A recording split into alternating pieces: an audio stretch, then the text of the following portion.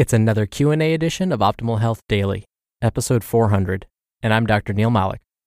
Hey there, a very happy Friday to you, and welcome to another Q&A edition of Optimal Health Daily, where I answer your health questions related to fitness, diet and nutrition, and lots more.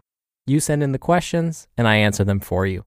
And like I always say, I want this to be a place where I kind of bust any of those myths that are out there. I want you to be able to come here, listen to this podcast, and hear the truth. And what do I base the truth on? I look at the data. I try and look at research because really that's what's most important. It's what do good studies say about your particular question? That's how we can bust through some of these myths and really get to the heart of what's going on. And if this is the first time you're listening to this podcast, just a little bit about me. I have my doctorate of public health degree with an emphasis in chronic disease prevention and nutrition. I also have my master's in public health with an emphasis in health education and health promotion. I'm a registered dietitian nutritionist, a certified health education specialist, and a certified exercise physiologist or personal trainer. So needless to say, health and wellness are my passions. And I love this part of the show because the Q&A portion allows me to help you. So with that, let's hear today's question as we optimize your life. Hi, Optimal Living Daily. I listen to your show pretty much every day while I work in podcast form. And I have a question regarding autoimmune diseases that I'm sure a lot of people are struggling with these days. I am perplexed as to what is a better dietary approach. I have heard great things about the autoimmune protocol, paleo, but it involves a lot of, it seems to me, meats, proteins, high fat, good for you fats, and there are a lot of good advantages to it. In fact, I've studied a little bit further into ketosis and the benefits of it for burning fat instead of sugar or glucose. However, I think that eating a lot of meat products is really tough on your system, hard to digest. You have to break it down for the amino acids that your body needs. And I was raised plant-based and really kind of have a belief system around it as to why it's healthier. I was raised a Seventh-day Adventist, not in a blue zone. So I go back and forth as to which is a better approach for treating my autoimmunity, which happens to be Hashimoto's. If you have anything for me or any direction I can go, any tips, any information to search out, thank you. I love your show. Thank you for your question, Shell. And thank you for listening every day and for your kind words. I'm so glad that you found us, and I'm so glad that what we're doing is helping you. So in regards to your question, I agree that it does seem as though more folks are suffering from autoimmune-related diseases or conditions nowadays. But for some of these conditions, it's not always clear whether the actual numbers of those suffering has increased or whether the improvements in medical technology have allowed doctors to more accurately diagnose these conditions. So when we think about how far we've come with simple things like blood tests, there's so much more we can interpret now thanks to newer technologies. But regardless of all of this, you're right that diet can play a critical role when it comes to managing autoimmune conditions. Now I have to mention my disclaimer here. Whatever I'm about to suggest will not work for everyone. As always, I encourage you to discuss any changes you plan on making with your doctor before attempting any of this. So Shell, you mentioned the paleo diet as a potential way to help with autoimmune disease. And just as you mentioned, the paleo diet is a lower carbohydrate, higher protein, and kind of a medium to high fat diet. What's happened is someone modified the paleo diet and made it even more restrictive to hopefully help those with autoimmune conditions. But here's the problem. There are many versions of this new, more restrictive paleo diet, and each of those claim to help with autoimmune diseases. So some versions of this protocol will say you need to remove grains, beans, soy, peanuts, dairy, and vegetable oils from your diet, whereas other versions will say you also need to remove fruits, or yet other versions will say avoid eggs. But again, not all say the same thing, so it's difficult to know which one you're supposed to follow. Now, Shell, you mentioned a key phrase in your question. You called the paleo diet a kind of elimination diet. And you're right that paleo is a type of elimination diet because, like I said, it requires you to eliminate certain foods from your diet. Now, I'm going to blow your mind here. Stick with me.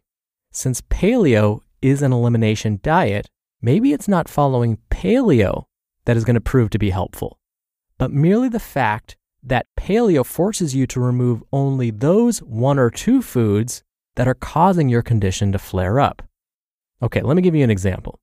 Let's say, for the sake of argument, eggs cause your condition to flare up. But follow me, you just don't know that yet. Your body doesn't like eggs, but you don't know that yet.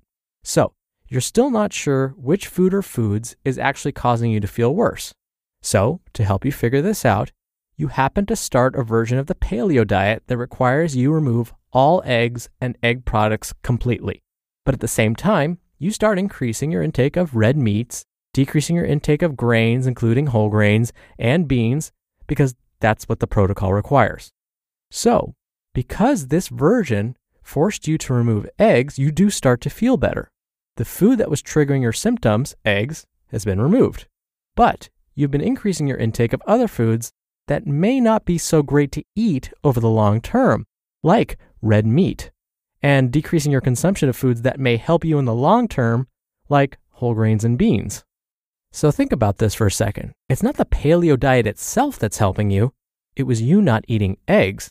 So meanwhile, by increasing your consumption of red meat and decreasing your consumption of whole grains and beans, you might be raising your risk for developing other chronic conditions like heart disease or even cancer. So in the short term, you might be feeling better, but the long-term risk might change. So really, it was a coincidence that the paleo diet helped you feel better. It wasn't because of paleo. It was because you removed the one food that caused you to feel worse. Shell, you also mentioned that you suffer from Hashimoto's, which is short for Hashimoto's thyroiditis. For those of you that don't know, what happens to people with this condition is their immune cells, their body's defense, for some reason start attacking the thyroid gland. The thyroid gland is found in your neck. It's right in front of your windpipe, and its main function is to help with metabolism. So if the body starts attacking this gland, it can lead to problems with metabolism, or basically how many calories you burn each day. So for someone with Hashimoto's, they may find their metabolism slows down and they begin to feel tired and they may start to gain weight.